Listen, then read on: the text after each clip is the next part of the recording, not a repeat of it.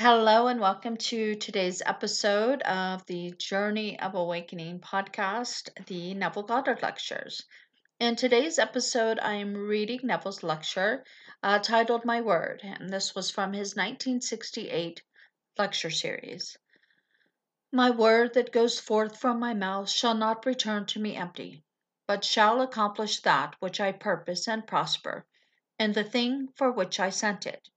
Isaiah 55. This is the same word recorded in the book of John as, "In the beginning was the Word, and the Word was with God, and the Word was God. The Word became flesh and dwells in us." John 1. The Revised Standard Version of the Bible has mistranslated the preposition in to read among, as the Word, becoming flesh, dwells in us. Notice John used the plural us. For it was not a person the Word assumed, but the nature of being a person. The Word assumed human nature, to become the mold upon which the pattern is molded. In the beginning, the Word was with God and was God. The Greek word logos, translated word, means pattern, that which gives meaning, a plan. In the beginning, there was a plan called Jesus Christ. He is the pattern man, who took upon himself human nature to become the mold upon which our nature is being formed. The Word did not become an individual called John, Neville, Peter, or Grace, but human nature, so that when his work is finished in an individual, he will say, "I am he." This is a story of indentured labor, a contract which binds one person to work for another for a given period of time, like an apprentice. In the West Indies, Trinidad, and British Guiana, some 100 years ago, they had indentured labor.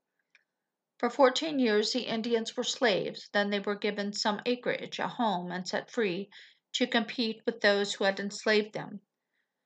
Scripture speaks of indentured labor, as the Lord God said to Abram, "Your descendants will be sojourners in a land that is not theirs. They will be slaves and oppressed for 400 years. Afterward, they will come out with great possessions. Here is a fixed period of time, and slavery will not go beyond this point.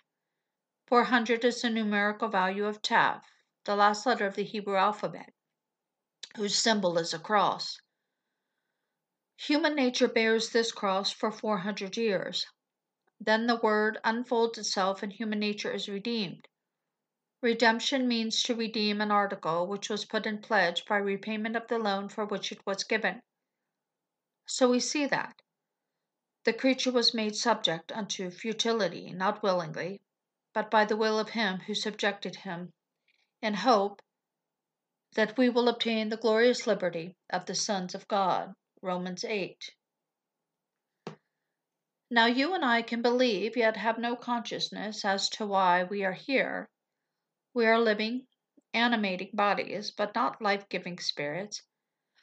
Desiring this knowledge, we were subjected to and sent into slavery for a definite period of time.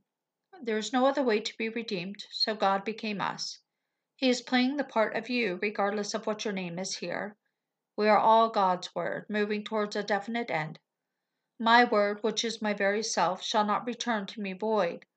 It must accomplish that which I purpose and prosper in the thing for which I send it.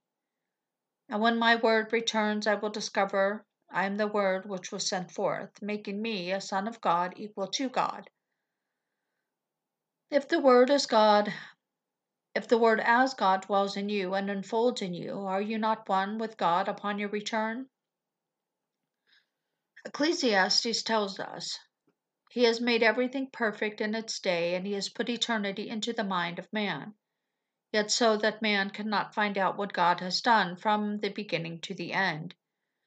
In Hebrew thought, eternity consists of all the generations of men, and their experience is fused into one grand whole. The concentrated time into which the whole is placed, and from which all the generations spring, is called David. That is what is put into the mind.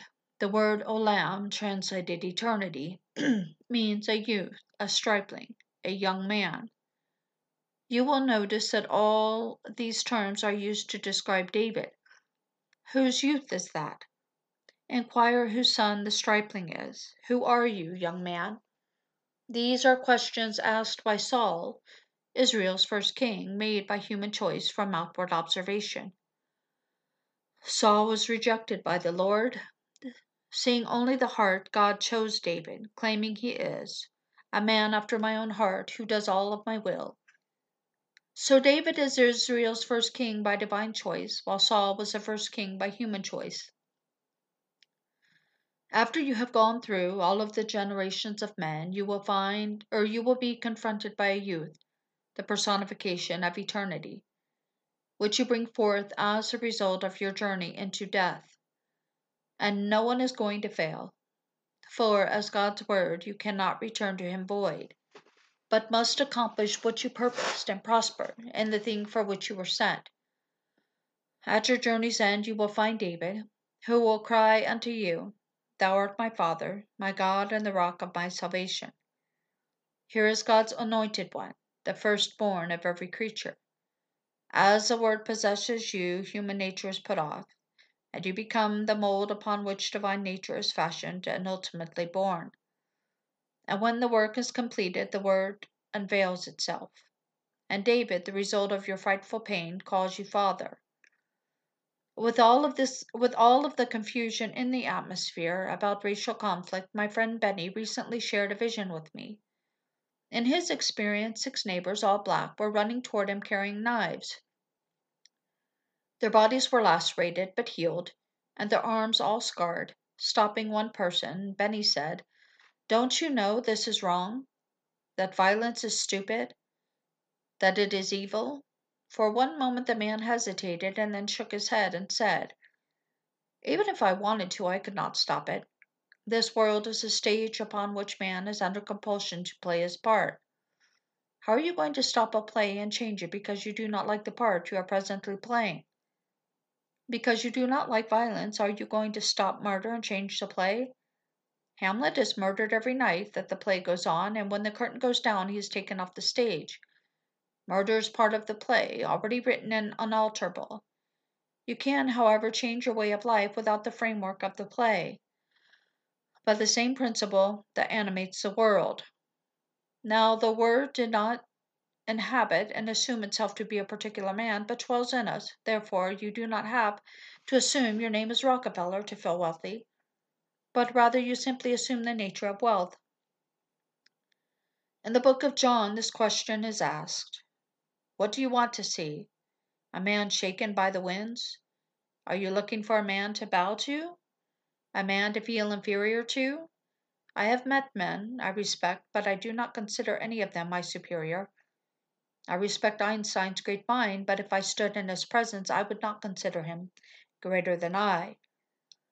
Today I went to the dictionary and looked up the word person. It said the word was used in this sense: In my station in life, I could never know a person of the trade, socially. Strangely enough, I had that experience at a cocktail party one night. The lady who gave the party apologized profusely for inviting a man and his wife who owned a very successful haberdashery on Madison Avenue. This lady did not earn her money. She had received her wealth from a divorce settlement. But because she was a member of all the exclusive clubs in the city of New York, she felt she was above the couple who earned their living, thereby expressing the dictionary's definition of the word person. Certainly, there are other definitions of the word person. The first and final definition is actor, a mask for one who plays a part. Here is a part a person is playing. This lady could not see the part, for feeling detached, she saw the person. Even today, with all of her mission, she still cannot separate the person from the part he plays. But God, being protean, is playing every part. When Benny saw the violence, he was looking at his past, trying to tell the truth to those who would listen. Momentarily arresting the attention of one cast in the role of violence, he realized that even if he wanted to stop it, he couldn't. Being cast in a role, you must play it through to the very end. Then David will come out bearing witness to the will of God, who entered and completed the drama in order to bring out sons with life in them. It takes this horrible drama to transform an animated soul into a life-giving spirit. We are taught to believe that if we do certain things, we will change the play, but this is not true. Those whom he foreknew, he predestined to be conformed to the image of his Son. And those whom he predestined, he called, and those whom he called, he justified, and those he justified, he also glorified. Here's a play of 5 terms, beginning with foreknowledge and ending in glorification. If at the present time you are financially behind the 8 ball, assume the nature of wealth until you embody it. You must forget a person called Jesus and think of him as God's Word, which became flesh and dwells in you. He never assumed a person but man's nature. In the state of Abraham, imagination took upon himself the element of human nature before he took on a personality. Finding himself in human form, the Word molds human nature upon himself until humanity becomes the very image of God. And on that day, he who began the good work in you will unveil himself. And you will know that you are God. Having written the play with all of its horrors, God plays all the parts. One day every son will know he is the author of the play. On that day his creative power and wisdom will be enhanced beyond his wildest dreams, because, as life itself, the Word assumed the state of death and conquered it. Now, a lady recently shared a perfectly marvelous experience with me, saying, I saw myself come out of myself as an old woman, holding a child in her arms. Although I saw her as another, I knew her as myself. This is a perfect vision of the 18th chapter of Genesis. Sarah was an old woman. It had long since ceased to be with her after the manner of woman. Yet she brought forth the promised child. In this chapter, God speaks to Abraham, and as he tells him of the promise, it turns from the first into the third person. It is said that Sarah laughed because she and Abraham were old. At the time, she did not recognize the Lord, but when the one speaking of him in the third person says, Is anything too hard for the Lord? Sarah recognized him and doubted no more. This lady had the vision of Sarah and will now have the experience of Mary and bear the promised child. That same night, as she closed her eyes, she saw a huge ear, a hammer, and a spike. As she watched, invisible hands drove the spike through the ear. Although she knew the ear was hers, it did not hurt. By that act, this lady fulfilled the 40th chapter of the book of Psalms. For if you read the footnote, you will see that ears will be bored for you. This is done for you to hear the word, coming uninterrupted from within. Everyone will awaken, regardless of the violence which appears in the world. We have it in our city today, but I say, Forgive them, Father, for they know not what they do. Just as a man said to Benny, Even if I wanted to, I could not stop it. If the part you agree to play calls for violence, you will do it. For having agreed to be cast in the role, you must play the part to the finish. Within your sphere, however, you can take on the nature of anything and express it. For you are the world. Take on the nature of health, and health will take on the tones of flesh. Find the feeling of wealth, and you have caught its nature. You don't have to feel you are a specific individual who is wealthy, healthy, or famous in order to personify it. God did not assume individuality, but the nature of humanity. He dwells in you, for the Word became flesh and dwells in us all. I'm telling you what I know from experience. Believe my words, dwell upon their meaning, and you will awaken from within as God's Word unveils itself in you. You will find the essence of your journey through these 400 years and redeem yourself. You see, the one who put you into bondage has to redeem you. And the only way he can do it is to give you himself. Life is in the blood. He must redeem you with his lifeblood. As your body of belief is split from top to bottom, you will see God's blood as living liquid gold.